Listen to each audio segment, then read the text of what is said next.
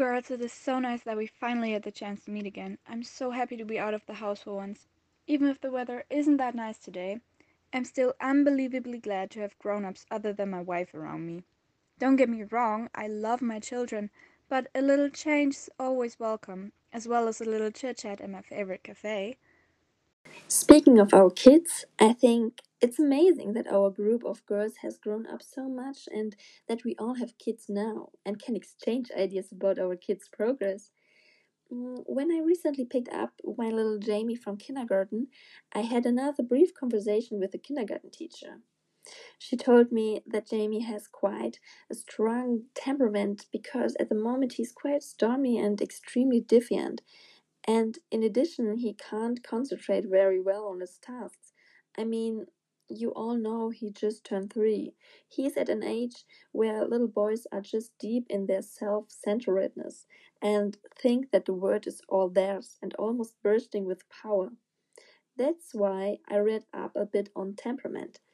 I found out that Jamie is probably an active and lively kid. His temperament is just a little wilder and more pronounced. I don't think that's anything to worry about, but I was afraid that something was wrong with Jamie because of the conversation with the kindergarten teacher. But I don't think that's the case. But I'm still going to have it checked out by a doctor. Safety first. Larissa, maybe you have already observed how Jamie behaves in kindergarten and at home. Are there any differences? Yes, that is an exciting thing. At home, Jamie is not at all like the kindergarten teacher describes him. In her opinion, he's totally stubborn there. He has tantrums when he have lunch at 12 o'clock in the kindergarten because most of the time he doesn't want to eat because he's not hungry then. At home, we usually eat at 2 p.m. or later. Then it's clear that he doesn't want to eat lunch so early in the kindergarten and wants to sleep afterwards. I mean, at home, I let Jamie his freedom, and if he is tired in my presence, he may sleep. And if he's not, that's okay. I let him decide. And he also decides for himself when he's hungry and tells me then. He's also totally picky. He doesn't like to eat everything, so I don't force him to eat anything he doesn't want. But in the kindergarten, there's unfortunately no alternatives of the food offer. He eats whatever is put on the table. But he's also totally picky when he plays and romps. He much prefers to move outside to let off steam than to think with a board game with his head. This is because he gets distracted very quickly by background noises and is generally more anxious than other kids, even if you wouldn't think so of him. By the way, I always read that the basic temperament always remains the same, and that there's no good or bad temperament. It is always up to the people themselves who surround the child, how they deal with the child. If they do not respond to a child properly and treat it warmly because they have a different basic temperament by themselves, for example, a light and flexible or a slow and reserved temperament, then the child does not get what it needs to satisfy its needs. It is the same with Jamie. Most of the time the kids play inside and do arts and crafts and are far too seldom outside for that and just allowed to romp. But Jamie needs a romp to get rid of the pent-up tension, for example due to fear. Well, maybe I should look around and see if there's another better kindergarten place for Jamie. Lena, have you had a similar experience with your little daughter? No, I think she's still too small for that. But I'm generally very interested in the development of my children. What hooked me the most was the ability of my little ones to connect with their environment. Their first smile when they were about 3 months old was incredible. It felt like they truly saw me for the first time. I researched a little bit back then, and it turns out we as parents can make such a big difference. Even if you don't notice it at first, the kids do it all the more. They notice when you're happy, when you're insecure, when you're tired, and so on. That is the reason why it is so important to be very cautious how you make them feel. Especially the very little ones are picking up exactly how we respond to their needs and feelings. Another thing that we as caregivers can do is to encourage their learning with your own enthusiasm, as well as giving the opportunity to play with kids their age. Kids can play more vividly with peers because they think, feel, and imagine similar. That doesn't mean that you shouldn't play with your kids anymore, but at a certain point it helps them all the more when they have a peer who will contribute to this for us probably unimaginable world of fantasy and magic. I actually have the perfect example. My 2-year-old just started to connect with the almost 4-year-old daughter of our neighbor. She always looks so happy when they can play together. The 2-year-old always tries to imitate the older one. For example, last week they played with wood cubes. The neighbor's daughter built a 2-block high wall with the cubes, and at first my girl just made a 3-block high tower. But after realizing what her opponent did, she proceeded to build a wall as well. She even repeated, "Judy wall, Ella wall, Judy wall, Ella wall," over and over again. The neighbor's daughter just answered, "My wall and your wall, my wall and your wall." They were so adorable to watch. I was mesmerized by their choice of words and wondered if it meant something. And it turns out my girl just portrayed the perfect example of a 2.5-year-old, as she recognized herself as separate to Ella. Ella, on the other hand, showed the understanding of the concept of mine and yours. I think it was the right decision letting them play with one another. They seem to grow even faster together. Oh, speaking of language and speech, that reminds me that I wanted to tell you guys.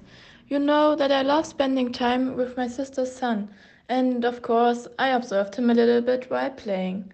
One day he could only speak single words like mom, dad, car, or others. But his language developed so quickly that just a few weeks or maybe months later he was almost able to speak full sentences and understand a lot more. Similar to what your neighbor's daughter did, he developed by saying simple forms of a sentence repeatedly and eventually formed longer sentences. Of course, there were still grammatical errors, but even there he is improving almost daily. Through the developing language, he can express himself better and better, and also tell other children what he wants or what he is thinking while playing. Or do you know the situation that the child suddenly speaks words that you didn't say at home? It was the same with him, my sister told me. Suddenly he was talking about things that made you wonder where he got them from. Children learn so much from other children. That is why playing and contact with others is so important. But then I asked myself, why do children suddenly learn the language so quickly? I've picked out some information about it. Language development is a process by which children come to understand and communicate language during early childhood. Every child develops individually, but there are different stages. Language development begins before birth, so a fetus hears sounds and speech coming from outside the mother's body. An infant tries to communicate by crying, for example. Language begins to develop via repetition and imitation. At first, they mainly use ways to communicate to get what they want. They make sounds up on their own and repeat sounds from their environment. Then children try to pronounce the first words, which mostly refer to mom or dad. Subsequently, words are joined together to form two-word sentences and so on. Their vocabulary expands and they start talking about other things. At the age of 3 to 4, they start to understand the roots of the language and the grammar improves. For this, the environment is necessary, for example the parents, in order to practice, promote and correct the mistakes. Laura, I know exactly what you mean. Paula is also speaking better and better, but I have to constantly correct her grammar. I don't want to correct her all the time either, because it's hard to find a balance between criticizing and practicing, because the kids often don't understand the difference. But I think that's the hard part of being a mother. I will have to leave soon, but I have to tell you guys that I'm very glad to be able to talk to you about such educational and important topics. I mean, we just fast forward into talking about temperament, social and emotional, and language development. And it's kind of funny too, because I happened to read a book about sensomotor skills the other day. You wouldn't believe how important it is for a child to develop their own body awareness. I mean, that it learns to orient itself to its own body in order to understand it and the movements that go with it. The child should know how it feels when it raises or lowers its arm or leg, but it should also be able to perceive the kinesthetics abilities. By this, I mean being able to discover a sense of position, a sense of movement, a sense of strange, and a sense of tension. Learning to perceive movement is important so that the child can estimate distances or positions in the future. This will become important at the latest when the child wants to ride a bike or a car or just throw a ball. Before I read the book, I didn't know that children who have good self awareness are more attentive to other children, that they are able to seize and evaluate the behavior of others better, which means sensomotoric movement is an interaction of perception and movement. The perception takes place via the sensors, which in this instance are the eyes and ears, and the movement takes place via the motor skills, for example, playing ball. Did you know that already in the 3rd week of pregnancy, a networking of the nerve cells and an electrical signal transmission to the muscle cells takes place? At least I didn't know that. And from the 9th week of pregnancy, the phase begins in which the main focus is on the development of perception and movement. But even later, when the child has been born for a long time and starts to crawl, it should be allowed to do so for as long as possible and not be interrupted. This is probably due to the fact that during this time, the left and right sides of the body start to become one unit, and this is important for the economic locomotion, but especially for the management of everyday life, such as writing in school to the daily dressing, cooking, or crafts. Well, it's been a pleasure talking with you again. Unfortunately, I have to leave now. I think my ride is here.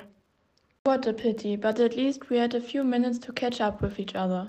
Yes, but we will keep on drinking in your name. Of course, only coffee for us. Okay, I'll see you girls next time. Bye, my dears. Bye. Oh, girls, I have to tell you something. I recently ran into a really good looking man. I wish you had seen him.